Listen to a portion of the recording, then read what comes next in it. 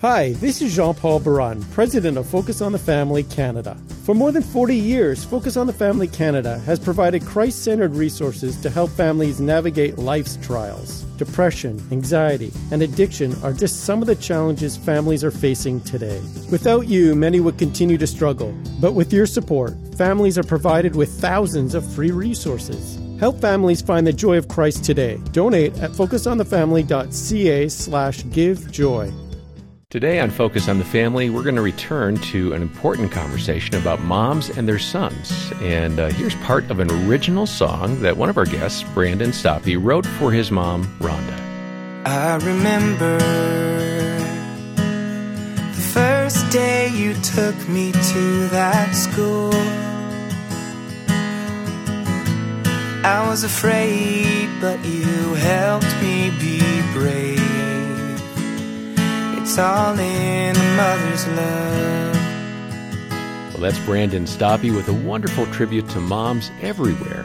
And this is a best-of edition of Focus on the Family.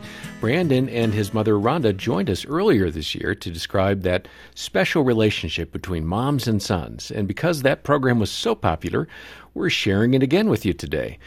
Your host is Focus President and author Jim Daly, and I'm John Fuller. John, I've said it before, but it's worth saying again. Motherhood is one of the hardest and most important jobs in the world. And moms are raising the next generation of godly men and women, and we simply don't appreciate that enough. And for dads, hopefully you're engaged and being there for them as well. That's why I'm thrilled to repeat this message from Rhonda Stoppe and her son Brandon. If you're a mom with one or more boys in your family, I think this will inspire you. I hope so. That's the purpose. And if you're the dad, lean in and see how you can support your wife in this critical role of raising your sons. And Rhonda has written a book about this very thing, Moms Raising Sons to Be Men, guiding them toward their purpose and passion. And we have more details about that and our guests at focusonthefamily.ca. Here now is part 2 of our conversation with Rhonda Stoppe and her son Brandon on today's Best of Focus on the Family.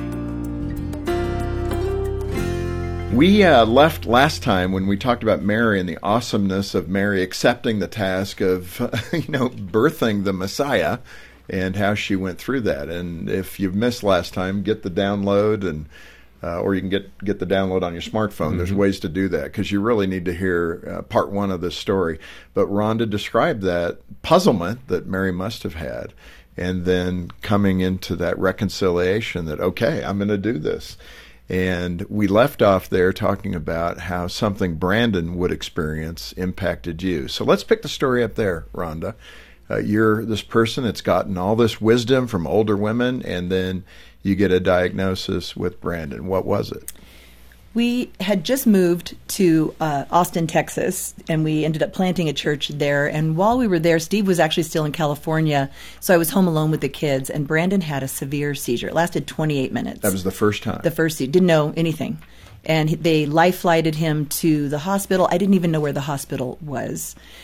But when he got on the helicopter, he was talking baby talk. He'd been 28 minutes without oxygen. Wow. So as I finally was driving to the hospital, my prayer was that he wouldn't have had brain damage. So I get to the hospital. He's jumping on the bed. Mom, I was riding on a helicopter. I'm like, yes, buddy, you're fine. He's back. And they did tests. One of the tests they did is an EEG on his little brain. They glue those little things all over his... And how old is he? He was 6. 6, okay. And during one of the tests, he was asleep. And I went over and I kissed him on his temple. And the tech called me over and she circled and she said, Mom's kiss. They know that you kiss them when they're sleeping. So I just thought about that the other day, actually. Yeah, because you kiss your babies. Yeah. And so when my kids were in junior high, I used to go in and kiss them all the time. Mommy loves you. You love Mommy. But the doctor said he had severe seizure activity in his brain. And so our life took on a whole new neurologist and medications. Right. And the medication that they had to put Brandon on was so strong, he had to take it 3 times a day or he would have severe seizures. Yeah. So all of a sudden, my bright, articulate little boy was very calm and quiet, didn't want to play sports. I was coaching high school cheerleading in Texas at the time. Anybody who lives in Texas knows what that's all about. My boy didn't want to be an athlete. He didn't want to run one down the field or hit one out of the park or hear the crowd glory in my son's accomplishments. He played Legos. They put him on special ed at school. And that pierces your heart when the administrator uses those words for your son. And it was a season of just like, Lord, are you in this? What are you doing? Yeah. And as that time went on, about 4 years later, Brandon had a severe seizure because we missed one dose of his meds. And the doctor said, then that means he still has severe seizure activity, so we have to keep giving him the meds. And that broke me. Yeah.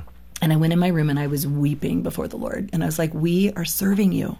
And there's teenagers coming to Jesus, and we are serving you. Can't you heal my son? I quit. I'm done. I'm out of here. But if you hide God's word in your heart, the Bible says you won't sin against him. And in the stillness, not an audible voice, the scripture and everything, give thanks, for this is the will of God in Christ Jesus concerning you. And I didn't say yes. I said, I have no idea how to thank you for this, but I will say thank you with my lips, but you're going to have to change my heart. Slowly, we observed that Brandon was becoming a musician. We had praise band practice in our house every Wednesday night after youth group, and he could sit behind the different musicians and he could play. Huh. And my husband, who's a musician, said, I've never met someone at this age that can think in music theory like Brandon does. So what we started to observe was I wanted to raise an athlete to hear the crowd glory in his accomplishments, but God pushed me out of the way to raise up my son to bring the crowd to glory in God's son's accomplishments through worship. Brandon's a worship pastor, and it's been amazing to see what God has done. Let me ask you, Brandon, you know, memories of being a 6-year-old are often a little elusive, but how did that impact you as a boy? How did you process that? And where are you at today with that diagnosis? You know, when I think back at the time, it was, I think I grew up faster than I should have in a lot of ways. The medicine really put me in a dark place in a lot of senses. A lot of things that I'm even kind of in my life now that I have to work through and remember the truth of who. Yeah, it's important though as to why. Why do you think you went to those dark places? I think the difficult thing for me at that time was I wasn't as smart. I didn't feel as smart, and so a lot of self-doubt set in. A lot of not feeling good enough, not feeling like I was smart enough. That was a huge thing for me. And at like 6 or 7, I'm having these thoughts like I'm stupid, like I'm not smart, and it was tough. It was a tough. I remember very clearly, like multiple nights of just, for some reason, I didn't want to sleep. It was, the seizures were linked to sleep, so if I fell asleep, you know, like that feeling like when you're starting to fall asleep and then you wake up real quick, like in a jolt, I would wake up into a seizure, and so I was afraid of falling asleep. And as a 7-year-old, I'd be, you know, awake for hours. I had a clock on my bed, and I'd watch the clock, and it would get up to, you know, 2 a.m. sometimes, and I was just afraid, terrified to go to sleep. And then I had all these thoughts, just like, so it was a tough season, and I remember it very clearly. And even though it was, you know, 6 or 7 years old, it was very impactful on my life, and it was difficult for sure. Yeah, I would think it allows you to relate to the loneliness of teenagers today. I'm thinking of teens particularly who just don't feel accepted, feel lost. They might not have a diagnosis, but they're living some of that. Yeah, absolutely. And I think the stuff that was kind of cultivating in that time, it reared its head in teen years and in adolescent years, for sure. What a tough thing to go through, though. Yeah. And I think that's why, you know, music, that's where I found kind of some solitude. I found some solace in music, you know. Right. And we'd have, worship band rehearsal. My dad he was kind of wearing all the hats, small church, and he was the youth pastor, but he's also the worship guy. It was just so inspiring, and I think I found something in those moments. I found a purpose in a sense, and it was something that I knew I wanted to chase because I could. And although I was like limited in what I could understand and how quickly I could, music just clicked for me. So, well, it's like you were made for it. Yeah, I mean, that's a good way to look at it. Yeah. In fact, Rhonda, you wrote in the book about this idea of appealing to the man he will become. You've kind of given us a little insight there. You had Tony, who you brought into the family on this path of, you know, high achievement, became a fighter pilot, athlete, I would assume. He flew the F-22. I just have to throw that out there. Okay, good. I don't know what number we're up to now, but you can tell you're a proud mom. That's a good thing. But to that point, I mean, you had to pull back and you had to do what you wrote in the book, appealing to the man he will become. And so many moms, and certainly dads, if we haven't said this, dads need to be leaning into this as well. Yes. But we have a vision of what we want our sons and daughters to become. And you got to let that go, because God's got a different plan, typically, for them. How did that work for you? How did you really appeal to the man that he would become? I was just listening to the episode that you guys interviewed Dr. Kathy Cook, and she was talking about she was, big, and they put her in dance, and she all of a sudden found her place. Her parents listened to her, and as Brandon, he didn't process his thoughts out loud. He was very quiet. And I remember one day he was in 5th grade, and he said, "I'm dumb," and I'm like, "You're not dumb." And that's when I took him out of school and homeschooled him. And I took my youngest out of school to homeschool her, because I thought the least I'm going to get out of this is sleeping in the morning. Yeah. But when your child reveals something they're struggling with, make an adjustment to help them. By the next year, he was getting straight A's in 6th grade. And when he was an adolescent, as Brandon said, a lot of these things started coming out at that adolescent age, because men crave respect. And so I always tell moms, the first decade of their life, love the snot out of your little boys. Mommy love you, mommy love you. But when they hit that 10, 11, 12, you'll know when it is. They start smelling funky. They push you away. You have to decide, I'm going to show them how I love them by how I respect them. And then they'll listen to you. So an example that I shared in Moms Raising Sons, Brandon was learning to drive. And so he was driving up our canyon, which is a winding mountain road with cliffs on both sides. I'm with this moody teenager. And he said, "Why won't you let me listen to secular music? Why are you and Dad so against me listening to secular music?" Honestly, didn't want to have the conversation. We have a 40-minute drive with no cell phones, no radio, no TVs in the car. You just talk or you don't. And I'm like, okay, Lord, give me wisdom. Because I knew that he was not going to like the answer. Mm-hmm. And so I said, "Dude," that's his nickname. I think I was struggling with it because I think Meredith had like some. Yes, yes. And I was his big sister got to listen to some. Wait, hold on. Double standard. Yeah. Yes, but that's the point, right? You raise your kids for who they are. Yeah. And so what you said is. So I said, was golden. Brandon, here's the thing. God ended up healing Brandon from epilepsy, which is a beautiful story. But I said, God brought you through this because he's put in your heart to be someone that leads people to worship. And the Bible says, as a man thinks in his heart, so is he. I know the man you want to become is a man who leads people to worship Christ.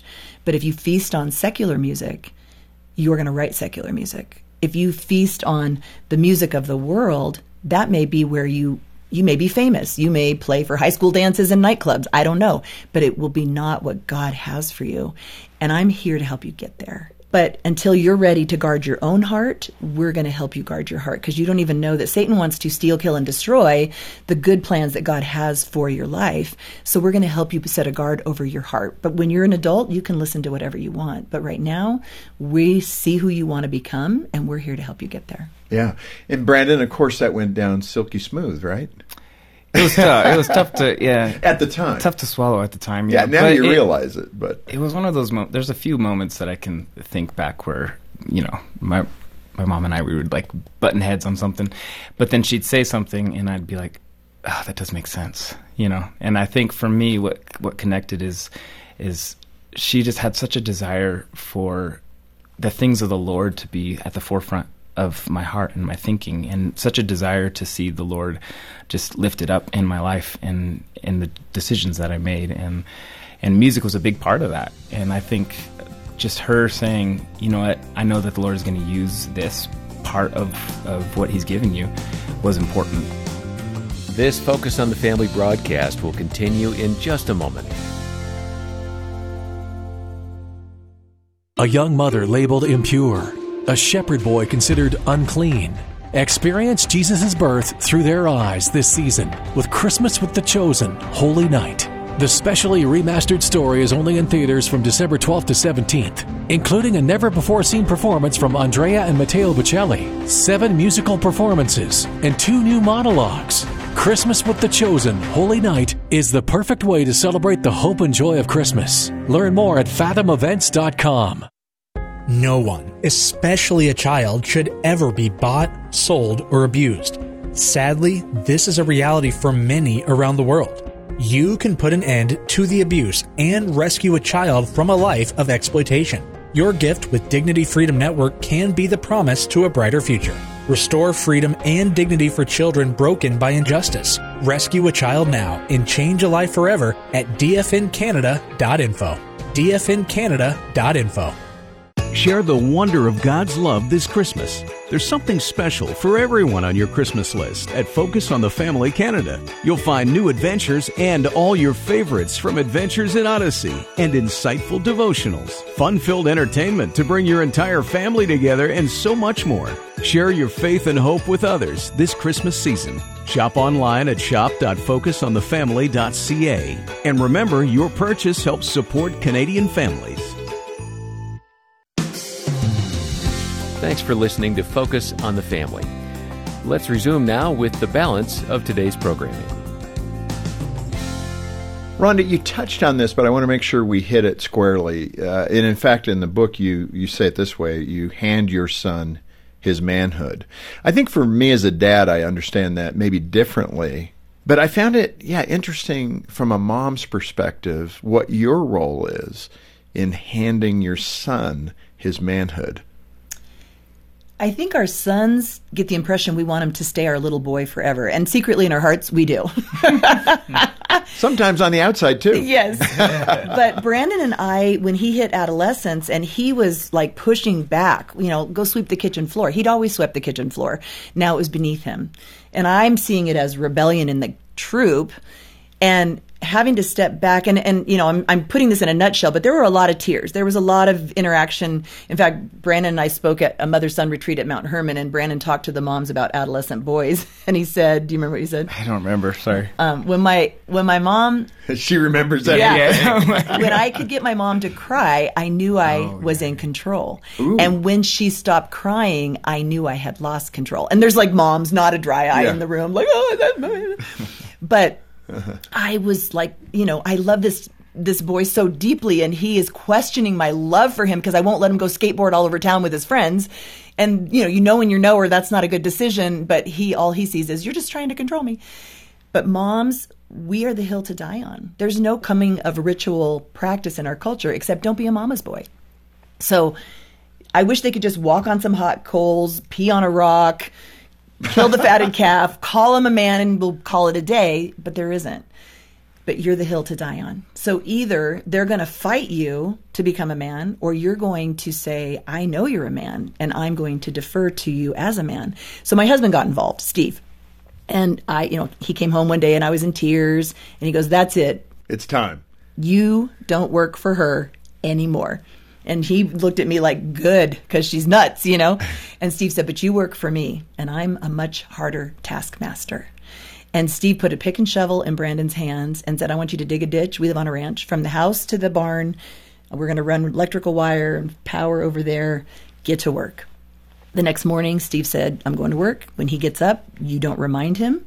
You don't nudge him if he chooses not to do it. If there's consequences to face, I will impose them. You're out. And, it's funny because we want Dad to get involved, but then when Dad gets involved, we're like, that's just too much. That he really had plans with his friends, and you just grounded him, and now he can't go to this camping trip he's been planning on. You got to, if you're going to hand it over to Dad, you hand it over to Dad, and then Mom, you step back, and you let Dad be the one. Now, I know there's moms all over gasping, going, but you don't understand. My husband wouldn't do it that way. We were in youth ministry for 18 years, and we watched the ones who said, I am going to defer to my husband's authority. And I know we're talking to single moms, too. And single moms, have your kids in a youth group. My son, Tony, my husband became his father in the faith because he was at youth group. You want male heroes and influences in your son's lives. Be a part of a church family. But that was the dynamic that changed mine and Brandon's relationship when I deferred to Steve's authority and I stepped out. And it was not easy. I wanted to protect him from what he was going to get in trouble for when he didn't do it. But our relationship changed to be more respect for each other, I think. Mm-hmm.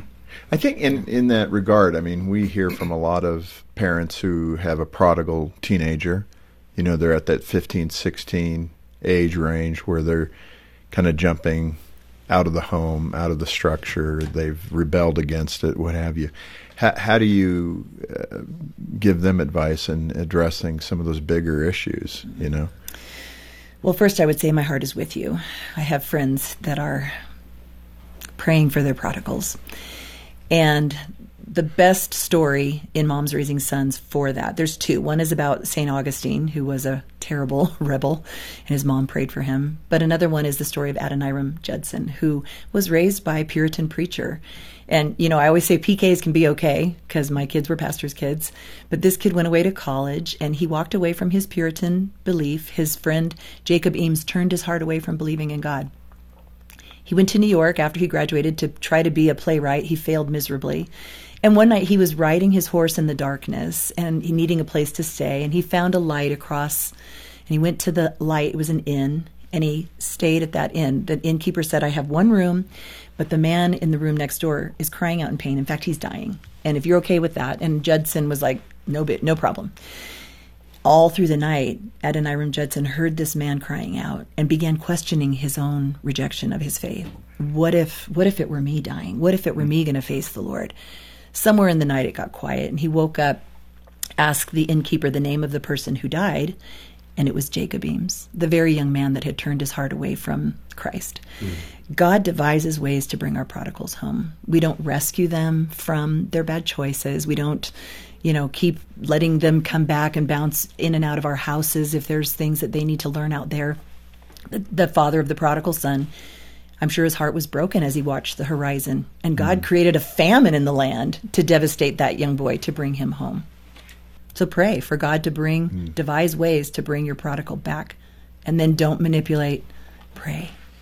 Brandon, let's bring you in here right at the end. Your mom has stressed the importance of that good modeling in terms of passing on your faith to the next generation. How did you see that lived out in her life, and how are you trying to live that out in your faith with your own kids now? Yeah, absolutely. Her grandchildren, whom she really loves, by the way. Yeah. I think we mentioned earlier about the feeling of the need to perform. And sometimes I think just as humans, we love to measure. We love measurables. We love to perform. We love to look good. We love to look the part. And what I really have appreciated about my parents and my mother specifically is she was transparent. I mean, there was times when she would apologize, for the way that she interacted or said, or there was times she was working out just even her own parenting and mothering, and there was space for that. And it was really good to see, okay, she's not saying that she has it all together and that she's totally perfect and you just need to fall in line and do exactly. We were working on it together. We were learning together. And I think that's like what's made our bond even now like so huge is during those adolescent periods, it was a lot of like us figuring it out and us like learning each other. And I think there was one specific moment that I just felt so seen and understood by my mom, and I still have it even to this day. And what she did is she sat me down and she wrote out this graph, and she made this graph, and it was kind of like this hierarchy type of thing laid out. And she was like, and there was two situations in my life where there was two friends that I was kind of like I was disengaging from, and I felt kind of like hurt by in a sense, or I was like frustrated with. And she said, okay, Brandon, here's what I see. Here's what I think I understand about how you process things. And she wrote it all out, and she kind of did the hierarchy, and she said, and what you've done is in this situation, you've disregarded this person because they don't believe similar things as you. In this situation, you've disregarded this person because you felt like betrayed, like your loyalty has been betrayed. And the way that she just framed it out, and she showed me and she processed it with me, I just felt so heard and so understood. And in that moment, I even still think about that in my own, the way that I process life and the way that I interact with different individuals. I think of that graph, and I think of my propensity to go in those directions. And just remembering just a moment like that where she took the time to work through it with me and to understand me and to hear me and to say, this is what I'm perceiving, and this is what I think I'm understanding about how you're processing your relationships, was huge. And I think just her not always having to be perfect and not always that was huge for me. And in my own parenting, when I'm with my kids, I'm trying to be transparent in the same way. Yeah. And there's definitely times when, you have to you bring the hammer down and you're like, no, this is how it's going to be. But when you mess up, you go to your kid and say you're sorry, and you say, hey, I messed up here. I'm sorry, son. I'm sorry, daughter. Let's move forward. Let's move on. I'll do better next time. But that transparency is like a trust builder, I think. Absolutely. And I think that's what was so huge with our relationship and me growing up. Kept the communication open. Yeah, totally. And you could see that and hear that between you. And that's one of the beautiful things about your relationship, as we are observing it and hearing both of your hearts in this great book, Rhonda. Well done. And a great reminder for moms to, follow Scripture and how they're parenting their sons. It's just a wonderful thing. In fact, you wanted to read something, I think. Is that okay? Yeah. This is your time in history, Mom. In 1950, when missionary Jim Elliot decided to leave the safety of America to take the gospel to the native people of the Ecuadorian jungle, his parents were fearful for their safety. Confident that his decision was directed by the Lord, Jim wrote in a letter to his parents. Remember how the psalmist described children? He said they were a heritage from the Lord, that every man should be happy whose quiver was full of them. And what is a quiver full of but arrows? And what are arrows but to shoot?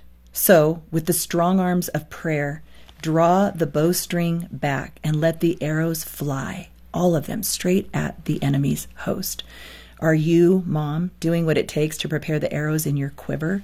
The influence of mothers has shaped nations, trained leaders, nurtured artists, I always cry, encouraged ordinary men to accomplish extraordinary feats. This is your time in history, Mom. This generation needs mothers who will selflessly embrace this blessed calling of motherhood and raise sons and daughters who are courageous and righteous. What a powerful way to end. Rhonda, great book, Moms Raising Sons to be Men. You've done it.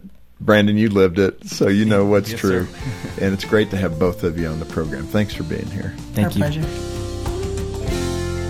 Well, that was so good. It's our hope and prayer that this conversation with Rhonda and Brandon Stoppe has encouraged your family. We certainly recommend Rhonda's wonderful book to you, and you can get a copy of that directly from Focus on the Family Canada. And I really think this resource will empower you to be the best mom you can be. And you may want to get a copy for a friend. Great idea. And our number here is 800, the letter A in the word family, 800-232-6459, or stop by focusonthefamily.ca. And let me take a moment to remind you that Focus on the Family needs your ongoing support, especially right here at the end of the year. This ministry is listener-supported, which means we're counting on your partnership to help us strengthen marriages, equip parents like we've done today, and help families grow in their faith. So please consider a year-end gift to Focus on the Family. And let me say thank you in advance for your generosity. Well, once more, you can donate when you call 800, the letter A in the word family, or stop by our website, focusonthefamily.ca. On behalf of Jim Daly and the entire team here, thanks for joining us for Focus on the Family. I'm John Fuller, inviting you back as we once again help you and your family thrive in Christ.